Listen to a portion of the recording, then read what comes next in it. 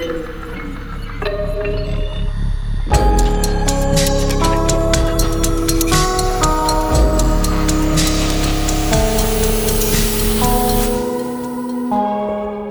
just tuned into yet another episode of That Is Effin Weird, and we're continuing Media Month with our favorite movies. Before we get into that, let's introduce the hosts. I am Alex. This is Ro. And I'm Tristan. And I'm Cody. And like I said, we're going to be talking about our favorite movies. So Tristan is going to start us off. And again, it may not be one of our favorite movies, but it's a movie that we really like, or we find that's really interesting, or we just want to bring it on here and let you, the audience members, know about it. I will say, though, kind of like last time, what Ro had said, that we are probably going to have some spoilers. So if we'll say the title of the movie, and if you haven't seen it and you want to watch it, just skip ahead a couple of minutes, and then we'll just continue on. So without further ado, Tristan, go ahead and take us on this journey of your movie. All right. And yeah, this is definitely not my favorite movie, but it was a movie that stuck out that I needed to watch again because the concept was just fucking weird. It's called Vivarium. Have any of you guys seen that one? No. So it stars I'd mentioned it to you. Yeah. It stars Jesse Eisenberg, the guy who was like in The Social Network or whatever. And then this woman, Imogen Poots, which is like the coolest name I've ever heard, by the way. I've never seen her anything else, but that name is amazing. So basically it starts out with they're a couple that are trying to buy a house in England, like their first house. She is a teacher and he is a landscaper. And it basically just kind of begins with him picking her up from work to take her to go look at housing developments, right? Well, at the very beginning, you find out about this bird that was knocked out of its nest at the school, and a little girl finds it laying out there, and she's trying to figure out like, well, why is this little bird dead, right? And it turns out it's one of those birds. I think they're called cuckoos, or they're like parasitic birds, where they steal the nests of other birds, and then the mom bird is confused and it ends up raising like the baby that's not hers. Oh yeah, That's the cuckoo. Yeah. So they go to this. God, it's a creepy ass little area. Yeah. Wait, hold on. There's nothing else with the bird? You're just gonna leave it like that? Yeah, I mean that's for now, basically for now. But keep the bird in mind. Keep the bird in mind. Okay. But it's presented really small because I missed most of that the first time I watched it. I didn't really think much relevance of it. I mean, remember the movie's called Vivarium, so there's birds, aviary. So it's about that. So anyway, they go to it's a small little building where they just have all these different models of these suburban homes, right? And that's the whole point. They're going there to try to find a home. And the gentleman that's there is like the creepiest of creepy motherfuckers that you've ever creeped. So he wears he has like a white shirt with a nice black tie, his high water pants that are way too tall, and he smiles way too creepily at you, and just a little bit overly nice and aggressive. Now, the polite British kicks in. So Jesse Eisenberg's character, he's American, but his girlfriend is British. And British people are notorious for being overly polite. So because of that, they're able to be pressured in to go check out one of these houses, right? Because what's the harm in going at least looking at it? Because they look all cookie cutter and like little boxes on the hillside kind of thing. So they're not really interested, but they're too polite basically to say no. So they follow this guy to this neighborhood, and it's like the creepiest neighborhood you've ever seen. Everything is just like off lime green. All the houses, they all look exactly the same. Like picture the biggest like suburban hell that you can possibly think of from like a bird's eye view, where it's like all the little like all the roads are angled and like you're gonna get lost in it, that kind of thing, right?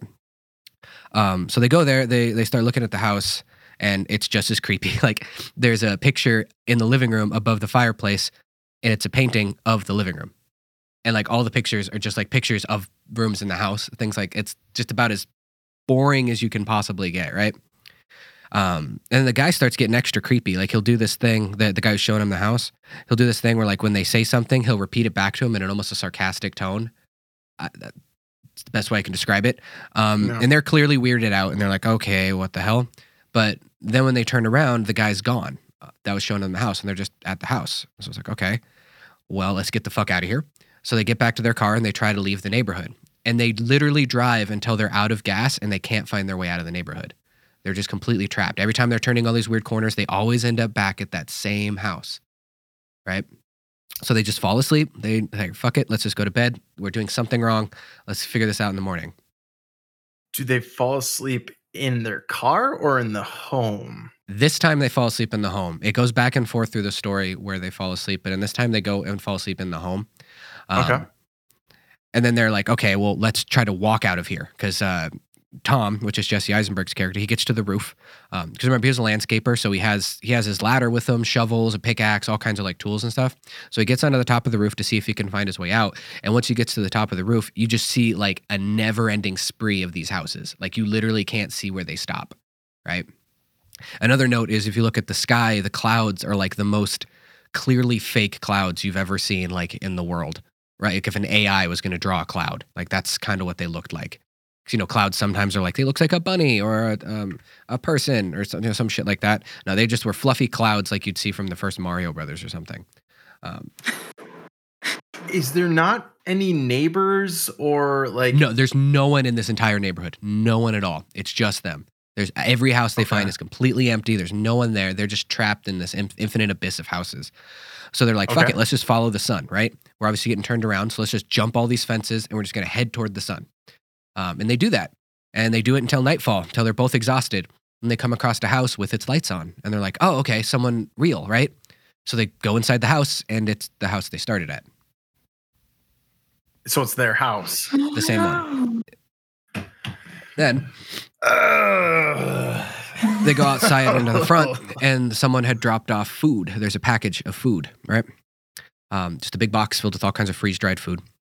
So Tom, the first thing he does when he sees that, he's like, fuck this. He rips off the cardboard. And he's a smoker as well. He smokes cigarettes. That's semi-important to the story. He rips off a piece of cardboard, uses his lighter, and burns the fucking house down. He's like, hey, at least make a signal fire. Someone's got to come here if we burn this whole house down, right? So they fall asleep outside the house watching it burn. When they wake up, there's another package in front of the house in a box as well. They go, they open the box, and it's a baby. Wait, is the house still there? Hold on. So they take the baby out, and there's a note, and the note says, raise him and you will be released. Then they look up, and the house is perfectly fine. What? To me, it's so... All right. Time out. All right. To me, it seems like they are in a simulation, or they're in like some sort... They're drugged up right now. I feel like that's what's going on. Some way, somehow. I don't know.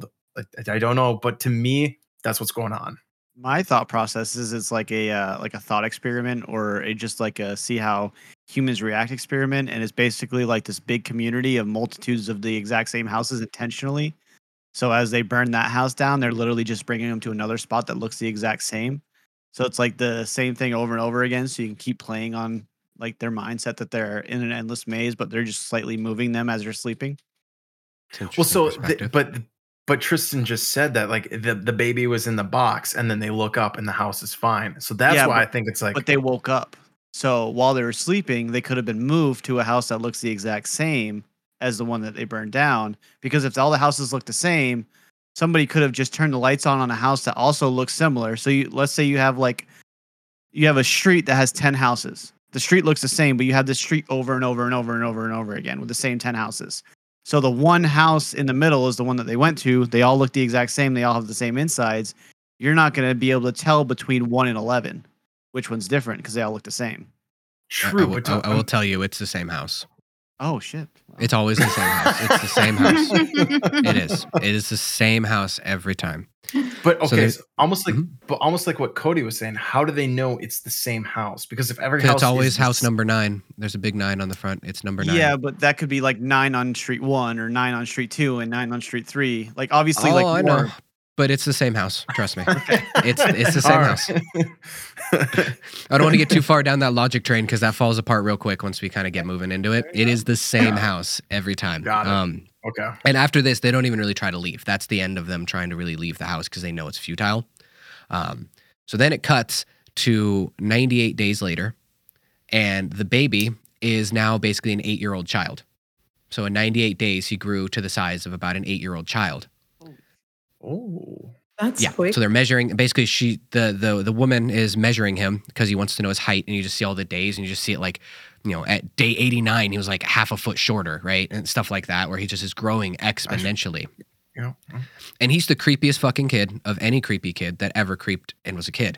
It's scary. He's wearing the same thing that the dude at the that brought them there was. He has a little suit and tie and has his little high waters, and he always repeats what they say, like no matter how weird it is. And like he wants his breakfast, so what he'll do is he'll just high pitched scream, like just like enough that you want to rip your head off kind of scream. Like it's painful to even listen to. And it just kind of goes through the routine of them getting up, they have to feed him breakfast, and that's kind of their entire life right now. They're just taking care of this little thing because they don't know what else to do. So Jesse Eisenberg's character ends up going outside and realizing that the dirt isn't normal in the grass. Remember Beetlejuice, like how like at the cardboard stuff, like when they shrink down or whatever, and they're on like that. It's kind of like that when they're like tearing it up. Because remember, he's a landscaper, so he knows what dirt is like. And he's starting to dig, and he's just like, what the fuck is this? It's like clay. There's no soil. Like, what's going on? So he becomes obsessed with digging because that's the only thing he can do at this point because they're trapped, right? Another thing to mention also, the food has no taste. They're constantly given more and more food, but the food does not taste. Completely tasteless. I mean, I guess that would be like a good and a bad thing, Like, there's a lot of scenes of them basically just like going through their routine, just completely miserable. Like just the look on their face. Like they wake up one morning and the kid is just staring at them at the foot of their bed, and Jesse Eisenberg's character just flips the kid off, and then the kid flips him back off. Then the woman flips the kid off. Then the kid holds up the other hand, and they're just flipping each other off because he doesn't understand how much they hate him. Yeah, I'm feeling like a Fry from Futurama situation here. Like when he went back to sleep with his grandmother and it's constant recreation.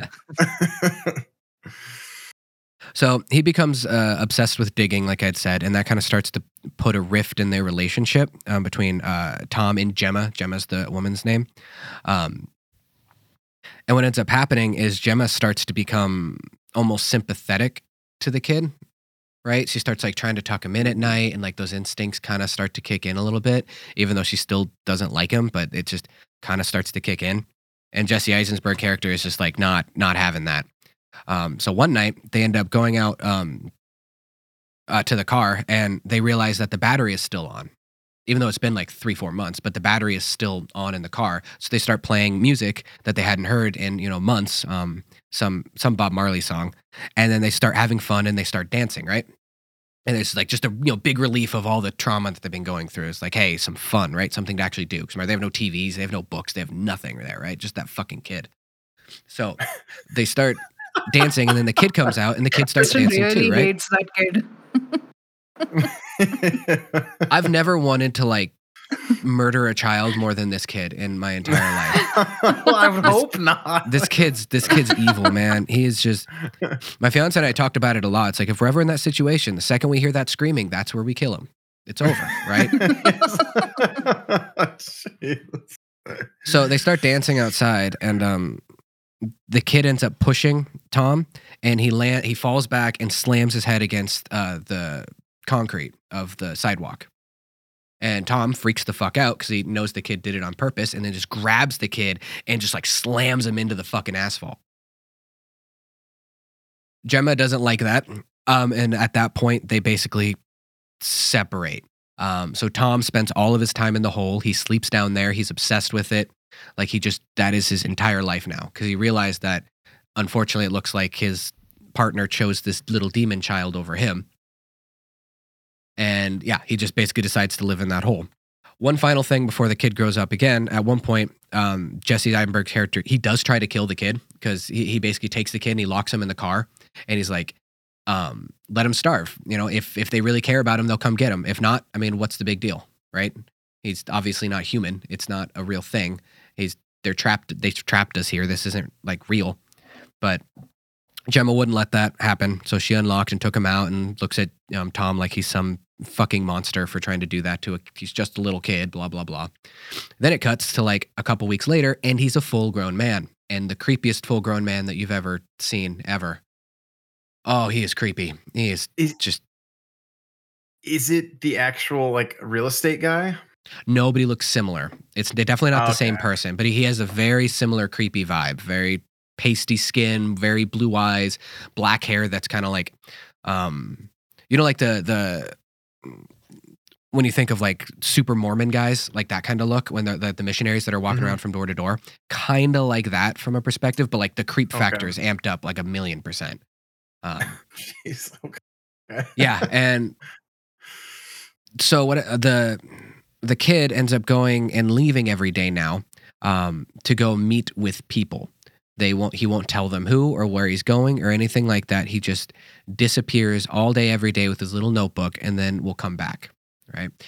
Gemma eventually tries to follow him a bunch of times to figure out where he's going, but she always loses track of him. It's kind of thing like, well, she'll turn one way and then like the camera shows her like coming down another street because they're in like this weird maze thing. So like reality doesn't really matter. So if she takes a left, she ends up coming back from the right. That kind of thing, if it makes sense. Okay. Yeah. So it ends up becoming impossible for her to follow him.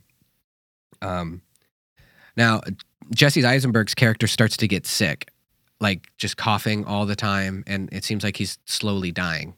I don't know why. My fiance and I talked about that a lot, whether it was it the food that was poisoning him, or was it because he was digging so much, whatever that material was, he was breathing it in and it was killing him. They don't really specify that, but he's clearly getting sicker and sicker and sicker and sicker. And as he starts digging, he hears this noise and it sounds like a squawk, right? So he gets obsessed and he digs even farther and farther until he eventually finds a body that's wrapped in like a body bag, right? So at that point, he is so sick that he can't really do much of anything. He leaves the giant hole and he's sitting on like the curb and he can't do anything. He's clearly about to die, right? Then him and Gemma have this nice moment where they do come back together and they talk about where they met and like how much they love each other, and she gives him his one last cigarette because he's been like just parsing them out so very slowly because that's all he had. And then he dies. Then the creepy fucker comes back and he basically says, it's time to let him go. So it's time for him to be released. And she's like, okay, good. She thought that meant that like they get a go. So he gives her a box, and in the box is a body bag. And they put Tom in the body bag. Obviously, she's devastated as hell. And at this point, the kid well, he's a full-grown man now, but he'd completely locked her out of the house, and she's sleeping in the car at this point because he won't even let her in the house anymore.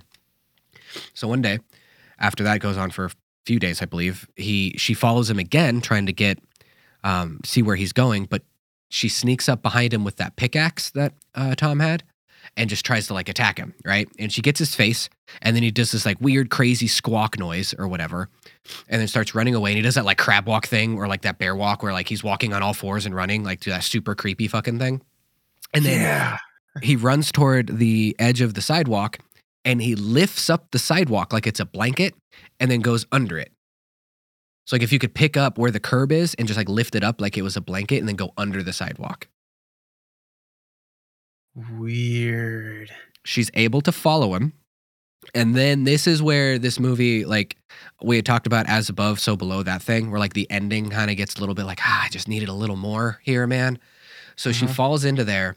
And the best way I can describe it is she falls through all these different scenes of all these different people raising these kids in that same house over and over and over again, and how they all dealt with it. Like the first woman, she's just sitting at the table crying, right? And that's all she does. She just cries and cries and cries because she's having to raise this kid and her life is over. The next set of people, they're just having sex, and that's all they do. That's because there's nothing left. That's all they do. Then the next person, he's a guy in a bathtub with his wrist cut because he just gave up. And it's kind of just showing the different ways all these people dealt with this situation until eventually, after falling through, it's really trippy and weird the way it kind of comes across. My words aren't doing it justice. It's something you definitely have to see. But eventually she ends up, go ahead. I was going to say, is it almost like Interstellar when he's like in that weird dimension? Kinda, yeah. Kinda. Yeah, okay. Or if you've ever seen The Cube, it reminds me a lot of that. Okay, yep. So she ends up finally back in the house, and then she is now dying. I don't know why. They don't really specify why anyone dies in this movie. But he puts her in a body bag, and he basically is just like saying, well, you're a mother. What you're meant to do is to raise is to raise the children and then die. That's what you're here for. And then she just says, I'm not your fucking mother. And then he zips it up and he's like, whatever. And then zips it up and then throws her in the hole and buries the hole. Then he gets in the car. He leaves the neighborhood. He goes back to that same building where the guy who got them into this to begin with was. And he walks into the building and that guy is now super old and looks like he's dying and like his life is being drained, blah, blah, blah.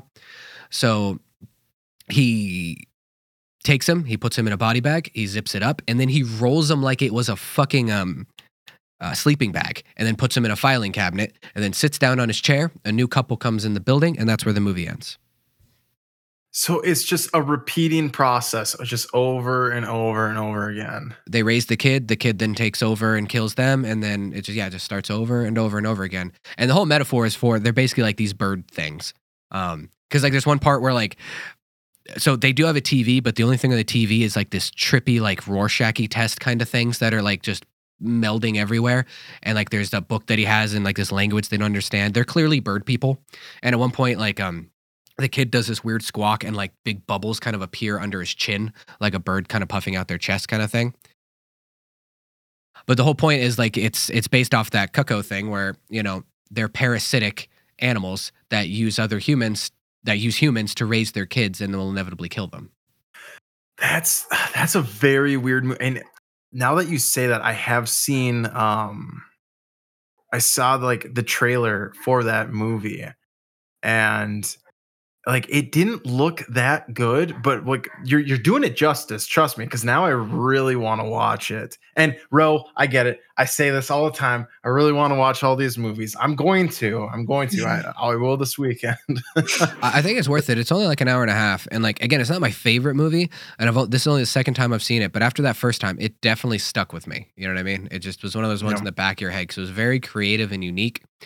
And there's never been a movie I've ever seen that makes you want to murder a child. And this movie makes you want to do it, especially the second time, because you're watching it, and as soon as the baby's there, you're just like, dude, throw the baby away. Just get rid of it. Come on. Don't start. Just get rid of the fucking thing. Well, I guess they do a really good job then, because I mean, if the whole point of like the like, what is it, the Cocos or whatever, like put their kids in there to raise them or whatever, it's like, you know, like the bird should get rid of that little egg or whatever. So I guess the movie does a good job doing that. I think it does. Yeah. That sounds like a good movie, Tristan. I recommend it. It's on Amazon Prime. Yeah. It's not the best thing in the world. And the ending, I just wanted to know more about the bird people. And they really don't give you like any information on them, like at all. So that part was kind of frustrating. I just wish I wish the ending was like 10 minutes longer. You know what I mean? I just needed a little more, and I would have been completely satisfied with it. I guess in your a good closure. Yeah. And it could have ended on a downer or a sad one or ambiguous, but I just wanted a little more information, you know? Mm-hmm. At least it wasn't a cliffhanger. Ro hates cliffhangers. But yeah, that's Vivarium. So out of, I guess, 10 being the best movie that you've ever seen, and 1 being like it was not worth your time, don't even watch it, what would you probably rate this movie? 7, 8 on a good day. Okay. Then it's worth watching. Okay. It's worth at least good. one watch. Yeah. It's absolutely worth at least one watch. All right. Good deal. Yes.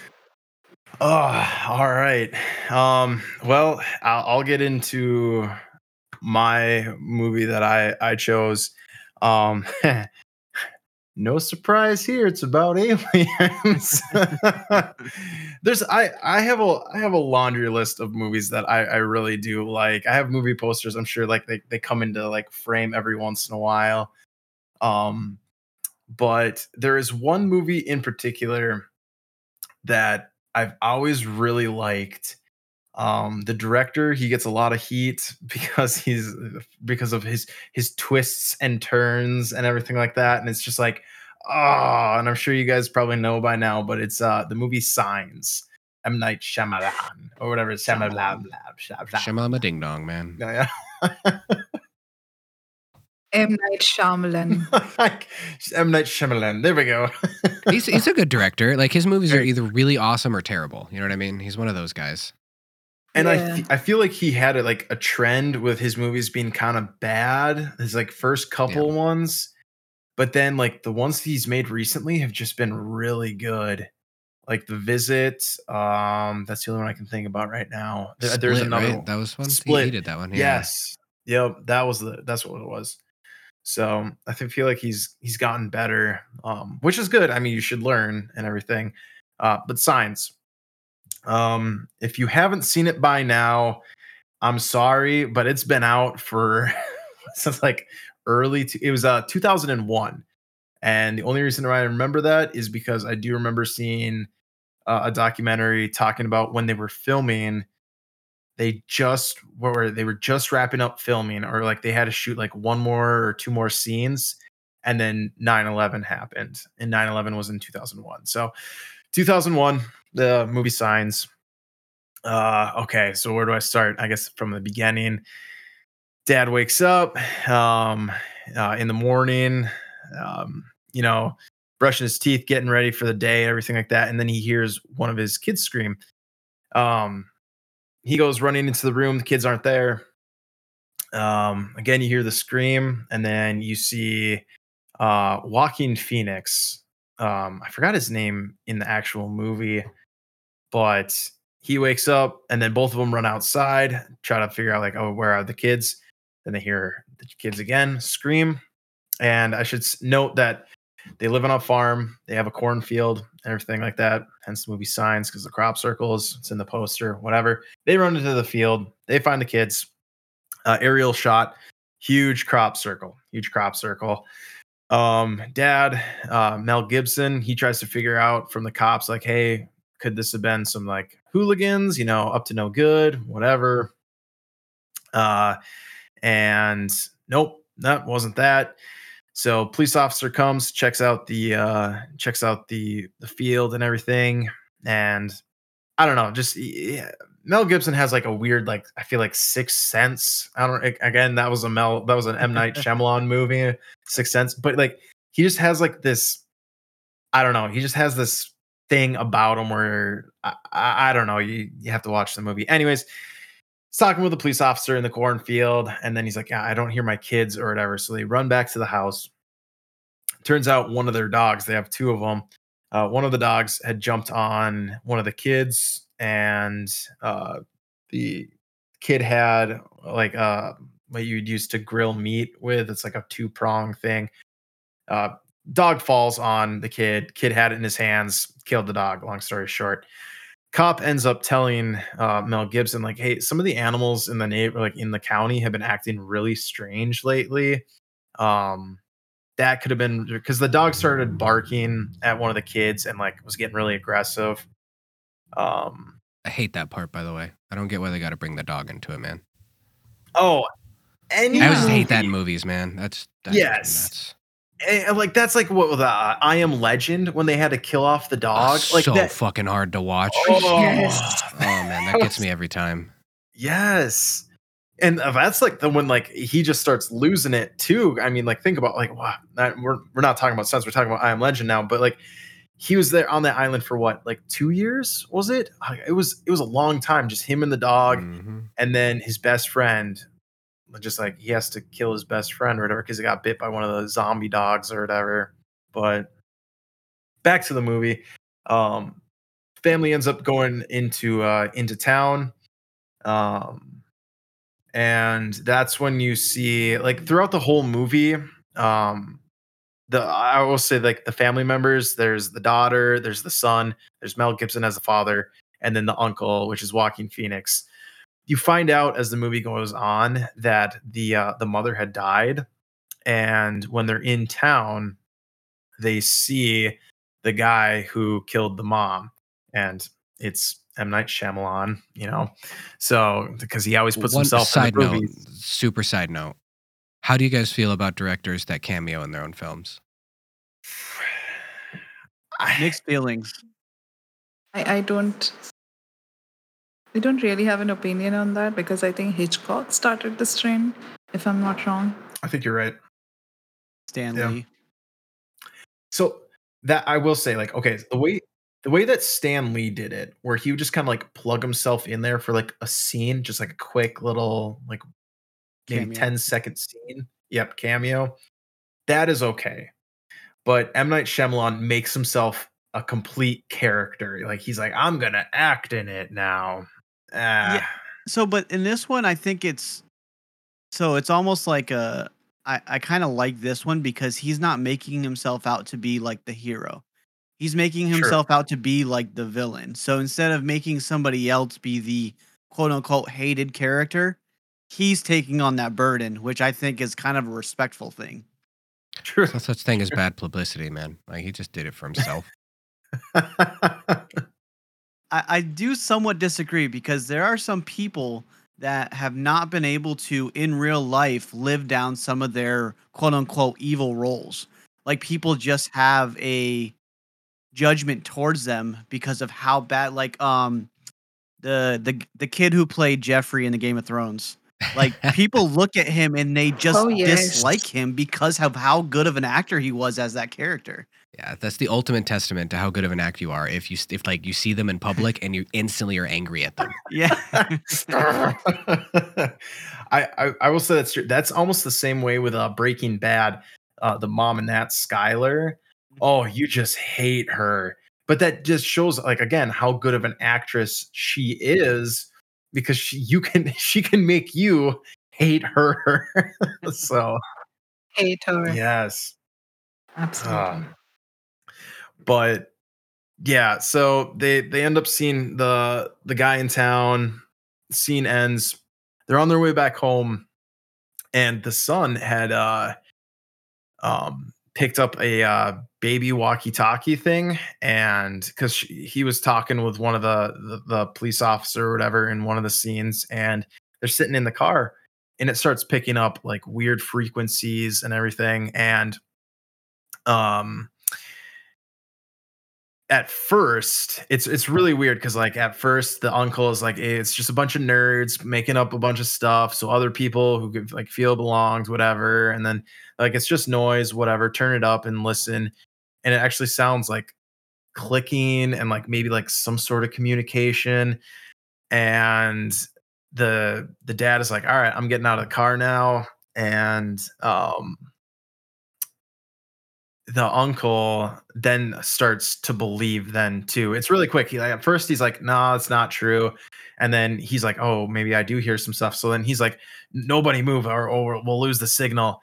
Kid climbs on top of the car and sticks it up in the air, and then you can actually start to hear it more.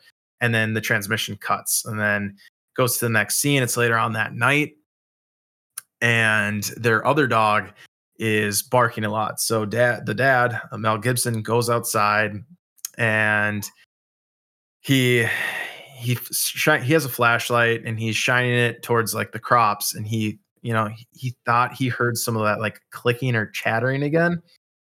And he goes into the crops in the middle of the night. It's one of those scenes where you're just like, why are you going by yourself? Like it's the classic, don't go, you're an idiot. But he were you goes. yelling at the screen? It's like, don't open the door. Don't open the door.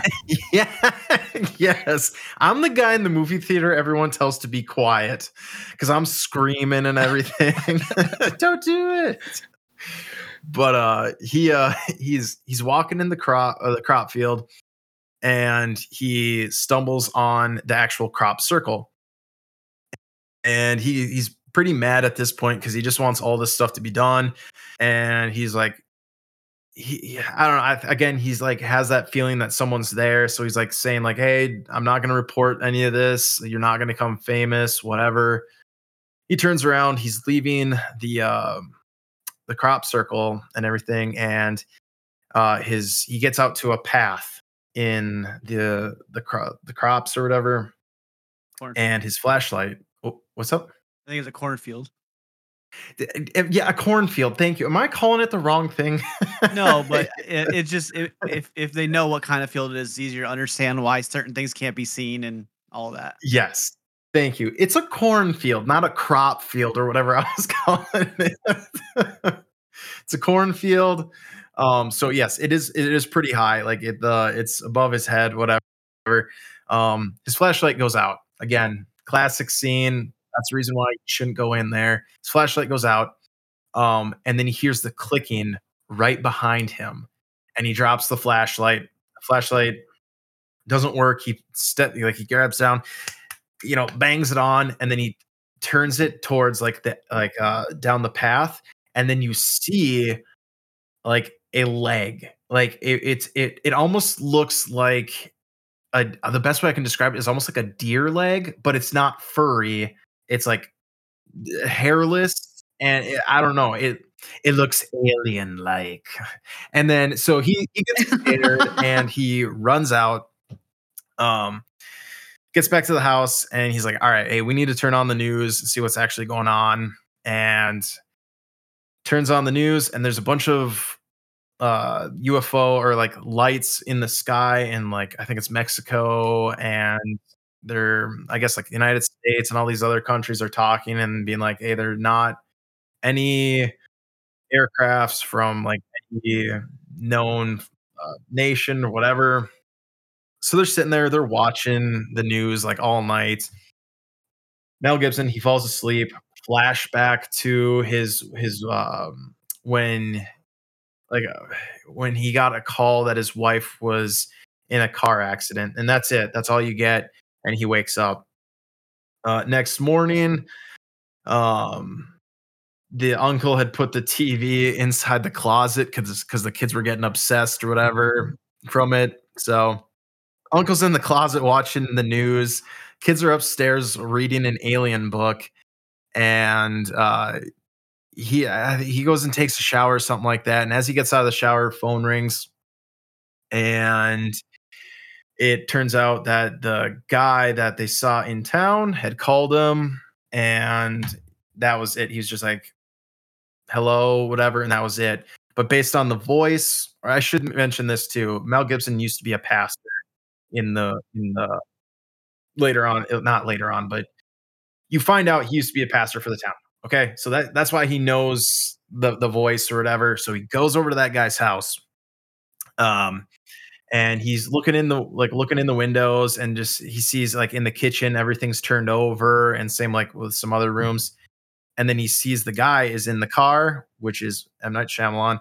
Uh, he's in his car, and the guy's like, "Hey, I'm really sorry for like what I did to your wife, and I know this like there's a bunch of crazy stuff going on, whatever."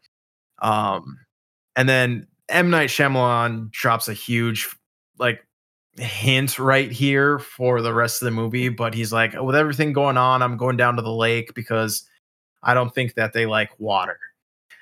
That becomes a huge piece of this at the end of the movie, but he also tells the dad like, "Hey, don't go into the pantry. I locked one of them in there." He doesn't say what, he just says one of them.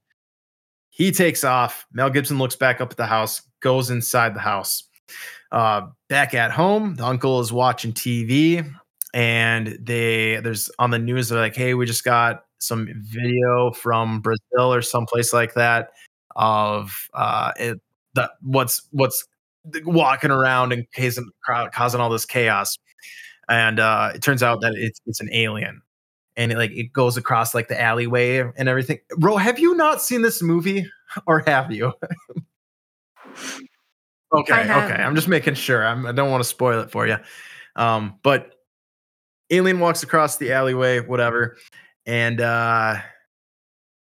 Mel Gibson doesn't know that obviously that it's an alien. So he's inside the guy's house, and he's talking to whatever's in the pantry because you can see a shadow going back and forth.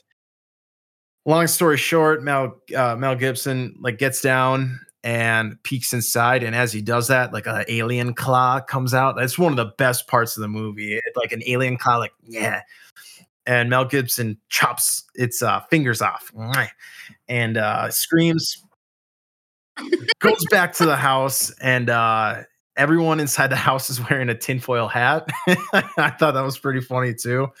Um, and Mel Gibson's like, "Hey, look, I think we should pack up and get out of here." And the kids are like, no, we want to stay here. Um, and the kid had been reading a book or whatever. And he's like, hey, if they're hostile, this is what's going to happen. If they're friendly, this is going to happen. They take a vote and they vote to stay there at the house. They're like, we're just going to board everything up. We'll stay here, whatever. So that's what they end up doing. And as they're boarding everything up, and then at one point they're like, hey, we need to make dinner, whatever. So they make dinner, and they make it like M. Night Shyamalan almost. So the uncle's like, hey, we just need to make sandwiches.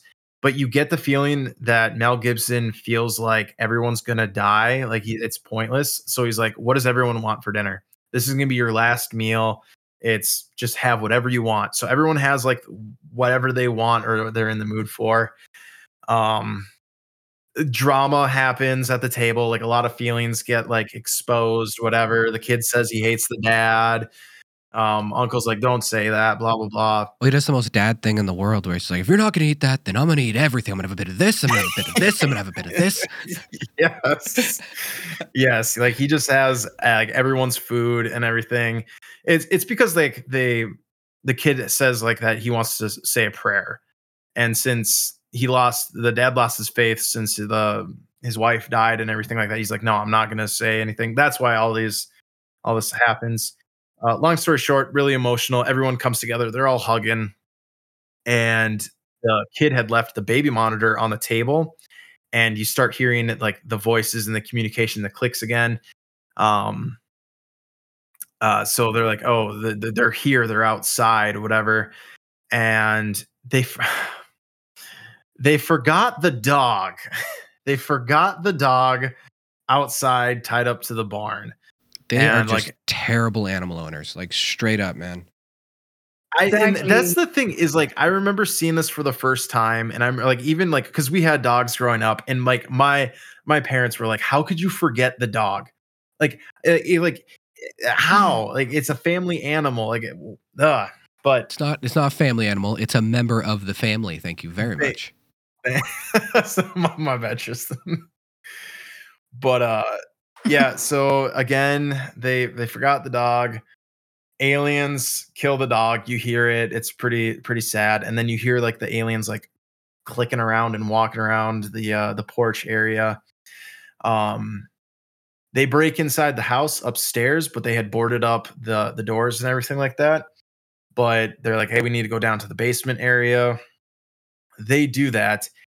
And as they're going downstairs, the kid looks back at the front door and you see a claw from one of the aliens like reach underneath the door. And I want to say you can see that it's missing the two fingers or you just see the claw, one of the two. But they're downstairs, like basement area. So they're down there. The dad is like, hey, we need to wedge something up against the door because like they're in the house now. They're coming down the stairs and they find a pickaxe or whatever. They wedge it up against the door. And then Mel Gibson's like, they're just making noise. They're just banging on the door. They're not actually trying to like turn the doorknob, whatever. And the dad's like, why would they do that? The kid is like, they're pretty smart. They're going to find a way in. So they're thinking like, oh, there's a coal chute because the house used to be warmed up by coal. So they're looking for like where this entrance to the basement is, and great cinematography. They have the flashlights going on like on both sides of the wall, coming closer and closer, and both the lights line up at the exact same point. And the kid has had his back towards like the entrance to the coal thing. And a claw comes and like grabs his face, and it's like high music and everything like that. I should mention too that the son has asthma, so the kid has an asthma attack.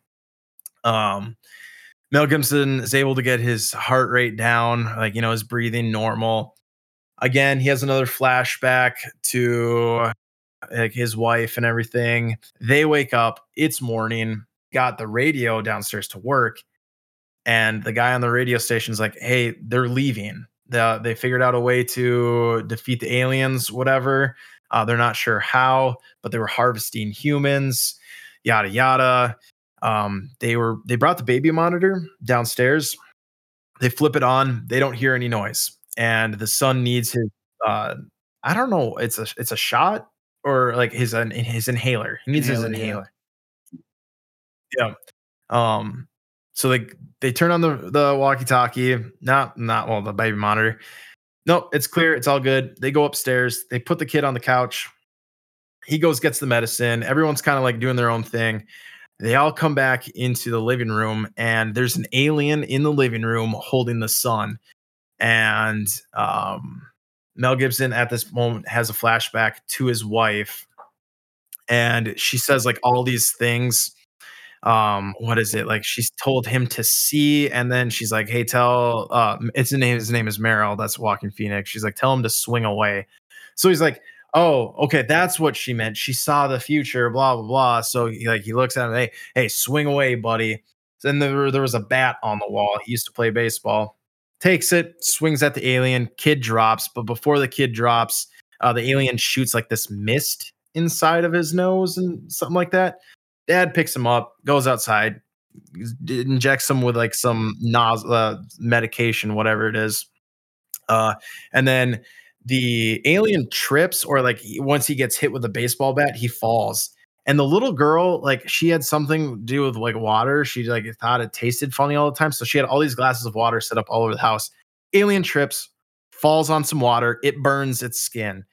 So they're like, oh, water will defeat it. Right. A hint from earlier in the movie when M. Night Shyamalan was like, I don't think they like water. Yeah. So he starts breaking all the water, and then the alien trips, falls water on his face, and then the alien's dead. They're out in the front yard because the kid has like stopped breathing. And then Mel Gibson's like, hey, you don't do this again, please. And the kid comes back. All right. So everyone's happy. Good ending. Very last scene of the movie. Mel Gibson has his he's a pastor again. So I know it kind of sped. Yes, I know it kind of sped through that last part, but that's essentially the movie in a nutshell.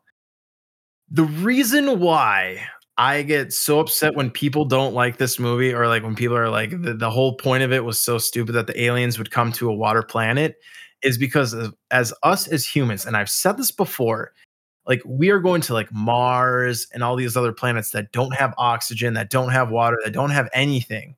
So to say that an alien species wouldn't come to Earth to harvest us just because there's water, yeah. But again, this is one of my favorite movies. I really do enjoy it. I like it a lot. I think M. Night Shyamalan did a great job with it. Cinematography too was really well. So, I mean, we live here, and there's a plethora of things that kill us. Right? That too. Yeah. And like there's people that live like like where there's hurricanes and where there's like all this like natural disasters near volcanoes, like all this stuff. So it's like that concept of the aliens coming here, like no, it's fine by me. So I love this movie, but I think my favorite part is the part where they have like the aliens on like the roof, like before they start the invasion or whatever, and like him and Mel Gibson and Joaquin Phoenix are just like, oh, you have to act crazy. We got to go like, remember, and he's like, I am a maniac, and he's just like running around the house with like a baseball bat or whatever, and then the cop comes the next day, and they're like, trying to explain what happened. And I forget exactly what they say, but it's just like, so you're telling me that you think it was some Romanian gymnast that got onto our roof last night? Yeah, it was a female Olympian. Yeah, pole vaulter or something like that. Some of them can jump clean over my head. Yeah, I really like it. It's a great movie. There's a lot of parts in it that I think he did a really good job and everything. And I love alien movies and everything like that. And I feel like out of like a lot of alien invasion or like, hostile aliens, I feel like this is a plausible one where it's like it's very possible that they could come to Earth, maybe not for humans, but for resources. And they would want to exterminate us so they could have those resources. And then, so that was the movie I chose. Do you know what alien movie I think is probably the most plausible? which is most Which people one? would disagree. Don't say In a Mars way. Attacks. Nope. Don't say Transformers. Mars. Transformers. Because I think that there could be like a sentient like being that has majorly, organic, but also some metallic aspect. I don't necessarily think they're going to be able to transform and all that, but like the concept of like they don't have to be humanoid. It can be, some type of organic slash metallurgy compound being. That is true.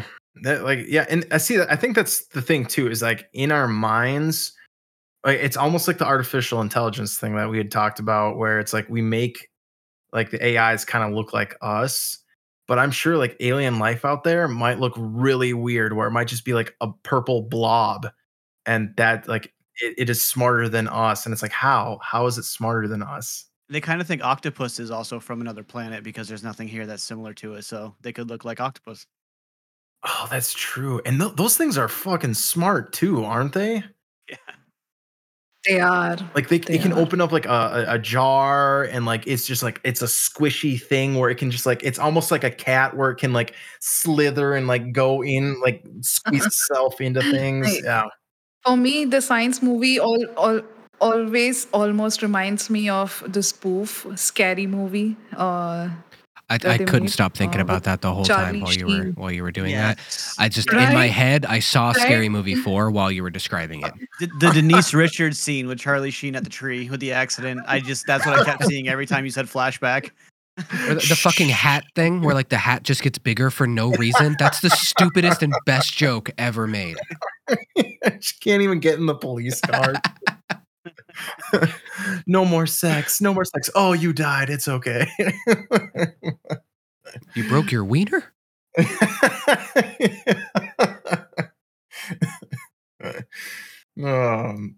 All right, Ro. What movie did you choose?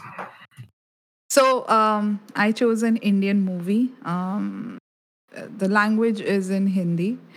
And a bit of Marathi as well. I'm not going to explain all the different languages because then I'll take up the entire episode.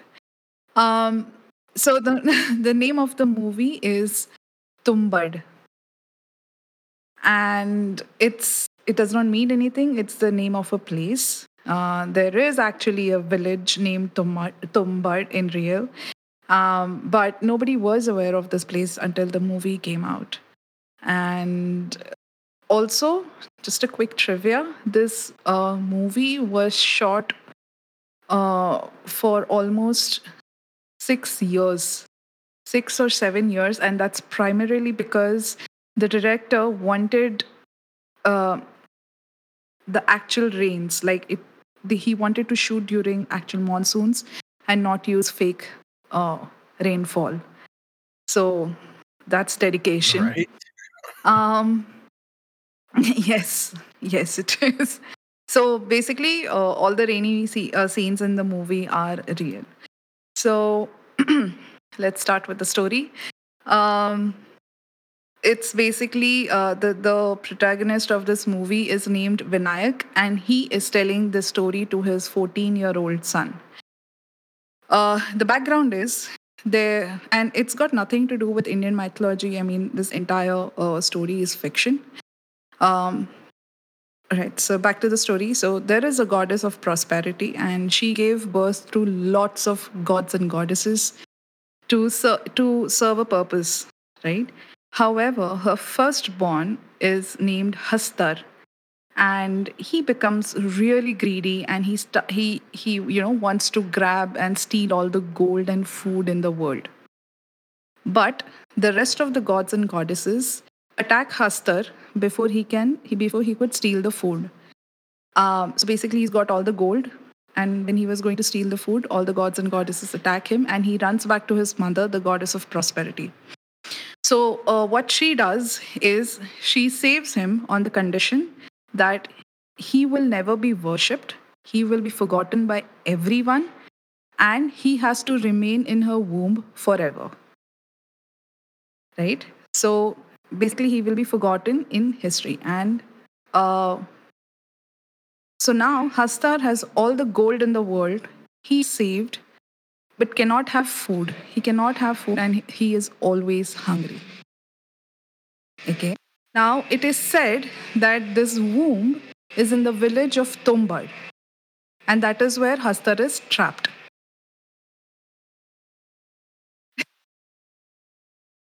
Deafening silence. I think we're just all trying to like absorb what is going on right now. This is not like any kind of movie that I think I've ever seen. So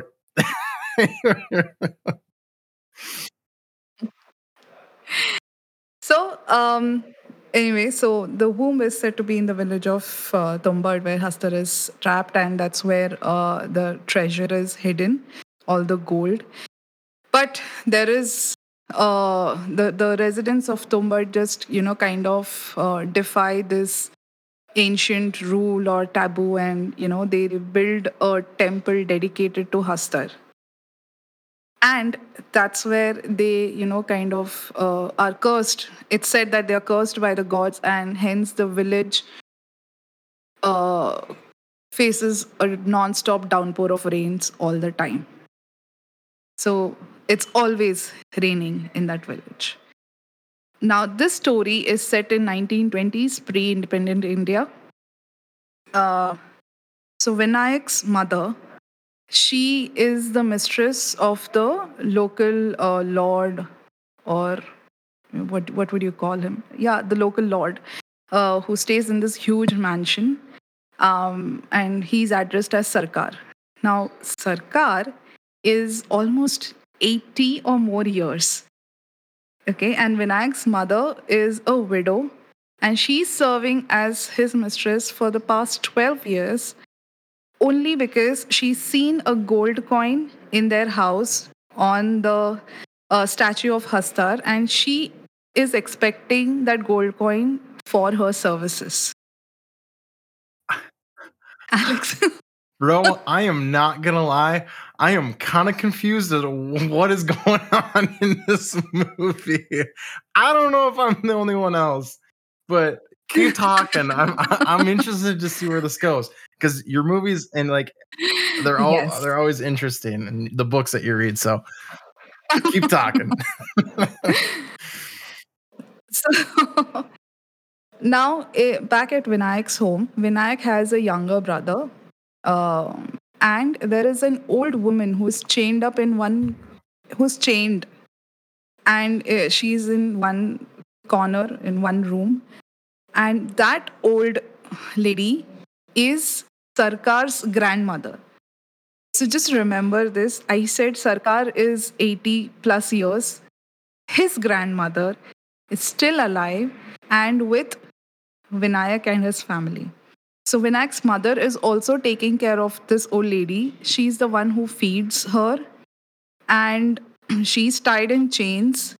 And if she does not go to sleep, there is this phrase that they utter, which says, I'm going to say it in Hindi and I'm going to explain it to you in English as well. So the phrase is, "Soja, varna hastar aa jayega," which means go to sleep, otherwise Hastar will come for you. Okay. And it is only when this phrase is uttered that the old lady goes back to sleep. Okay. One day, all with me, till here. So one day, Sarkar dies.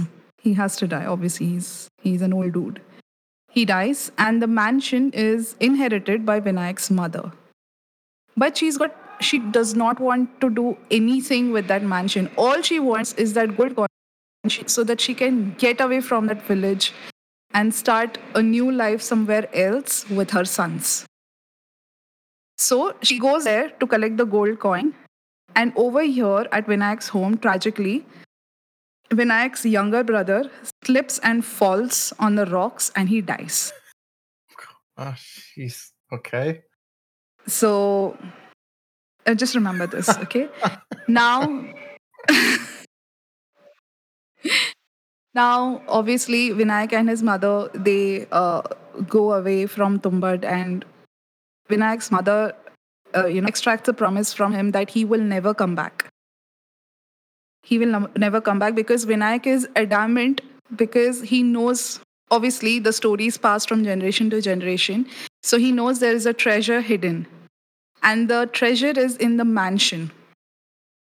So he's like, why don't we go and stay there? There's a treasure over there. We can find it. We can, like probably 7 generation of our family could survive with that money. And his mother is like, I've got nothing to do with it. You just have to come, and you promise you're never coming back.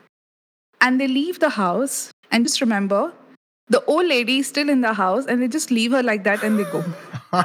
Wow. Okay.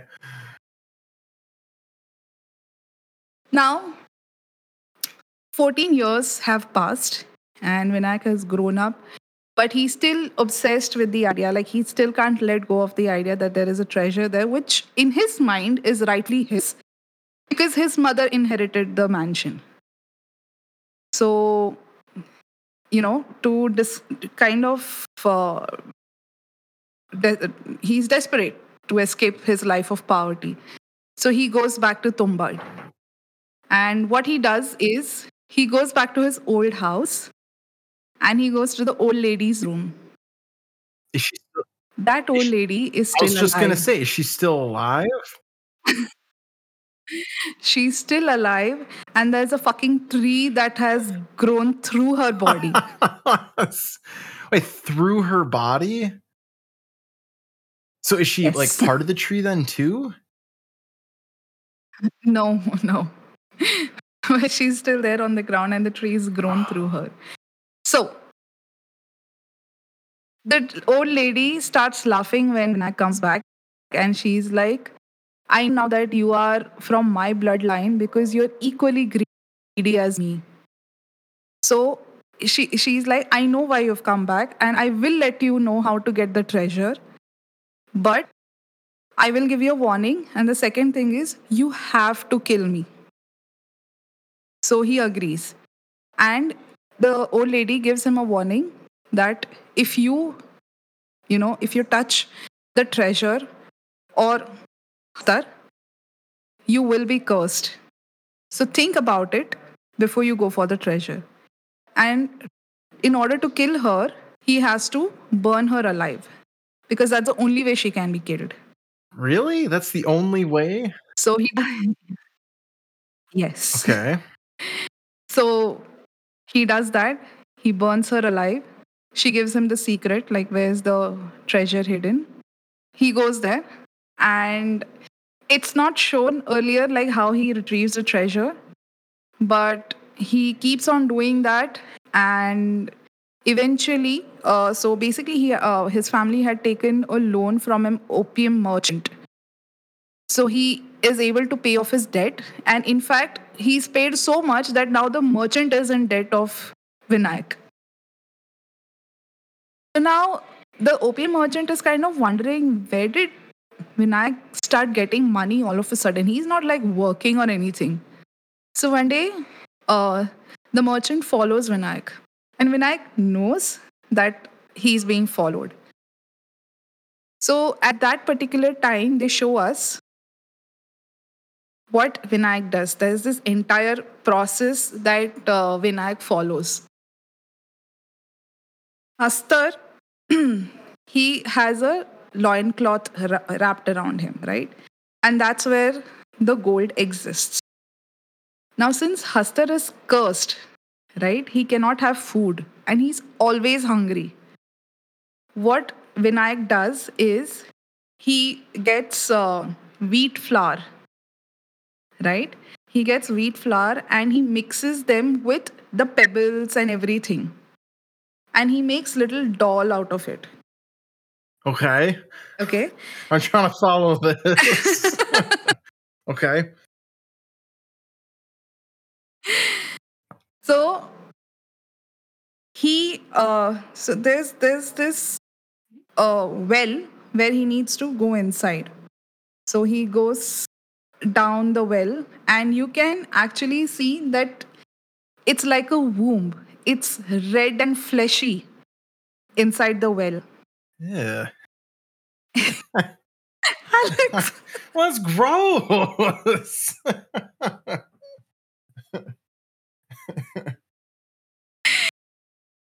When he's down there, what Vinayak does is he also has this wheat flour, right? Apart from that doll or the figurine that he's made, he makes a circle around him. Now, because Hastar is cursed, he cannot enter the circle of flour. Because when he comes, there's like a flame that shoots up and he cannot enter. Okay, so what Vinayak does is he throws that, or when he removes that figurine of wheat flour and he throws it outside, Hastar comes down and he looks very gross, to be quite honest. Because he's a god turned into a demon, right? And he's hungry and he's red and fleshy and all that. So he comes down, and as he's, trying to eat it, because there are a lot of pebbles and stones mixed with it, it will take time for him to eat. The procedure is when he's busy eating, you have to hit Hastar with a stick. And gold spills out of his pockets. And you have to collect as much as you can and start running up before he can complete it. Otherwise, he will come behind you. And that's like so that's like a gamble. Like sometimes Vinayak gets 2 gold coins or sometimes he gets 20. It just depends on, how quickly Vinayak can grab and climb up the well. And then he has to shut it and seal it once again. Otherwise, Hastar will come out of the well following him. So that's the procedure that he does. Now Raghav, okay, I've just named the character of the opium merchant. So the merchant who has followed Vinayak does not see this process of the wheat flour being made into a figurine and all that, and he doesn't know what's going on inside the well. He just sees Vinayak just coming out with the gold coins. And he thinks, oh, it's here. That means I can also go and get it. And he goes inside. And Hastar comes out. And he is... So he doesn't... He's absorbed into the... Yeah. Go on, Alex. I was going to say, so he doesn't... so he doesn't like hurt the merchant or anything like that? He just crawls out? Oh, he does. No, he crawls out. He crawls out and, so he is absorbed into the wall of the womb. And his life is like slowly being sucked away. So why does that happen to him and not the other guy? Because Vinayak had this ring of flour around him. Oh, that's right. And since Hastar and he didn't have anything. Okay. He just went inside thinking that, I'll just get the gold coins. Got it. Okay. So Vinayak comes back again, sees him, and kind of pities him and sets him on fire so that he can just die peacefully instead of rotting away. Jeez. Okay. Over there.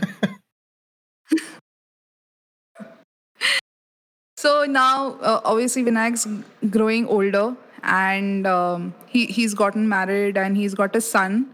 His son is 14 years old now. And Vinayak's becoming slower. Like, he's not able to grab as much as gold possible. So he starts to train his son in the place he's staying.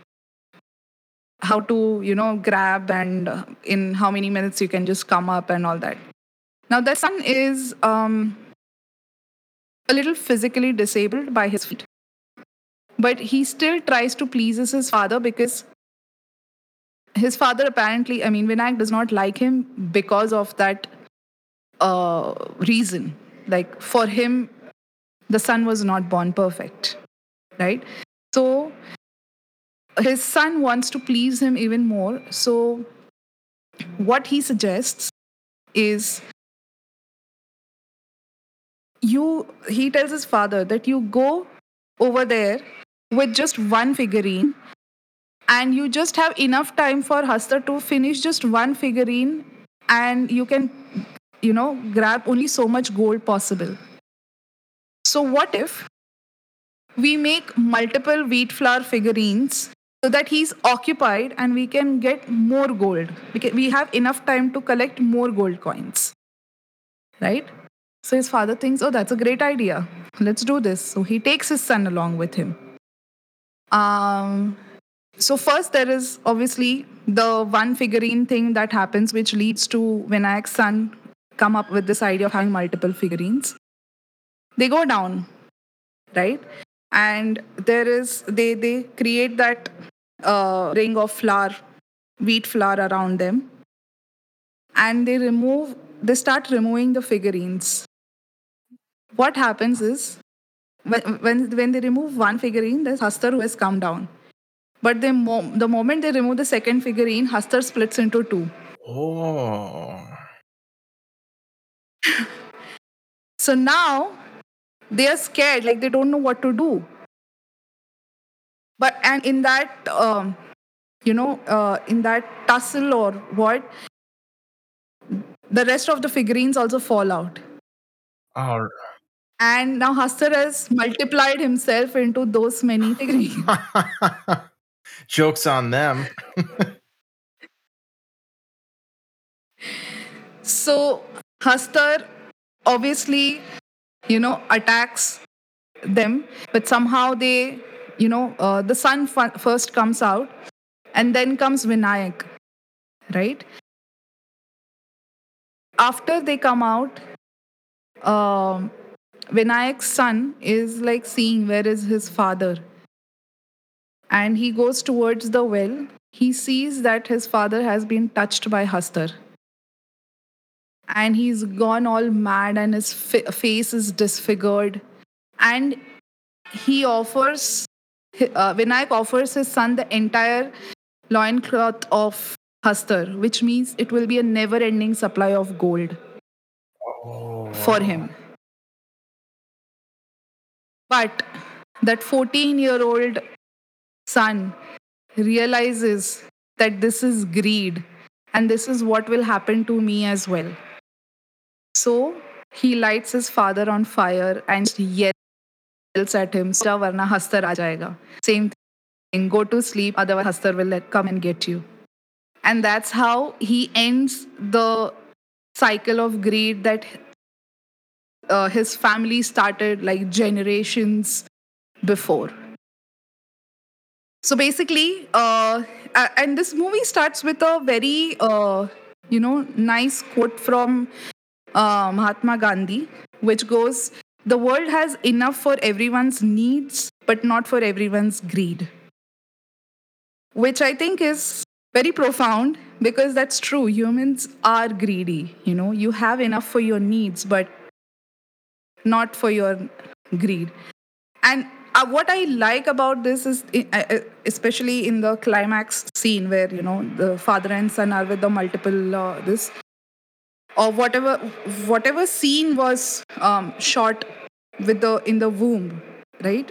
Which is shown as a womb. It was shot using only a single source of light, which was an oil lamp.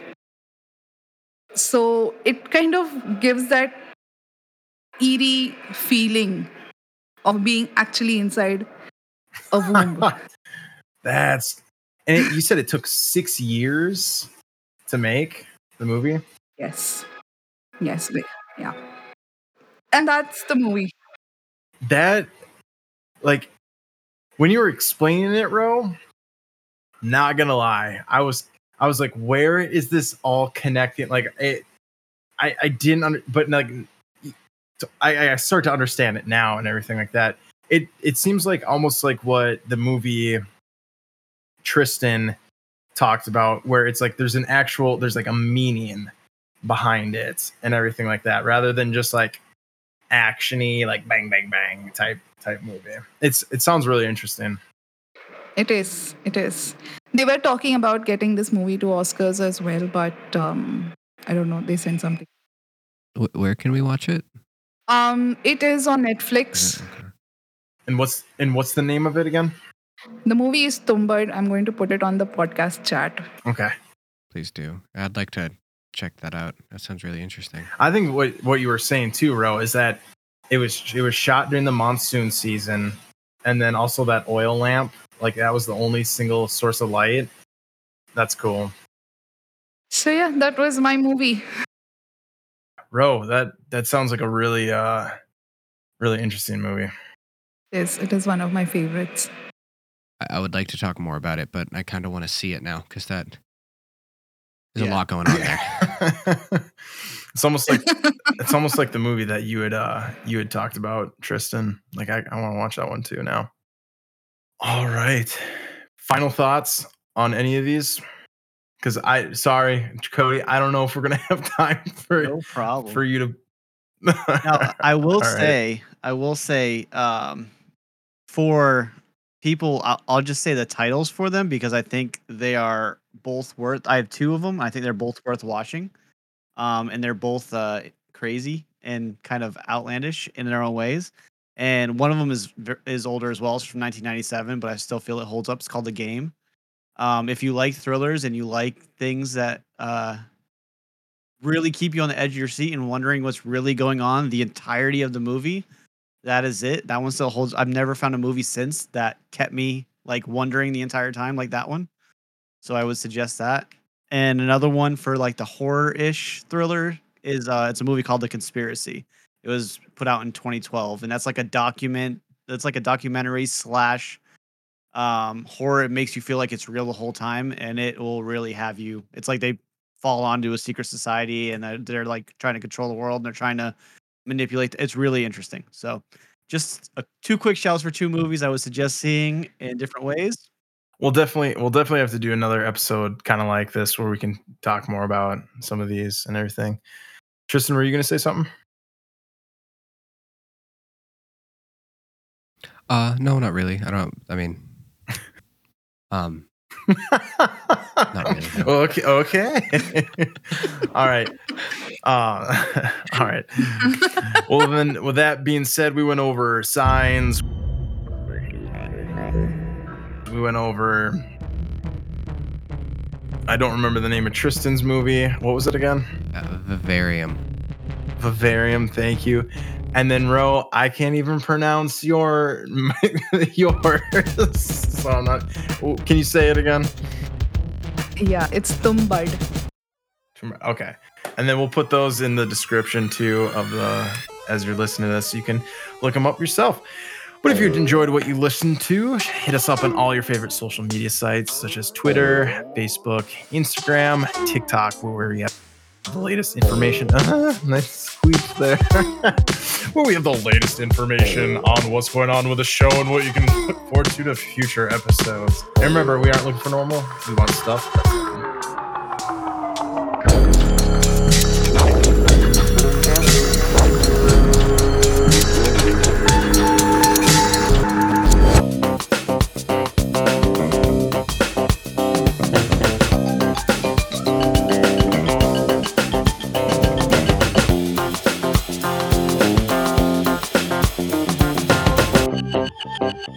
There is this phrase that they utter, "Varna hastar jayega," which means go to sleep, otherwise hastar will come for you. Oh, so ja varna hastar aa jayega.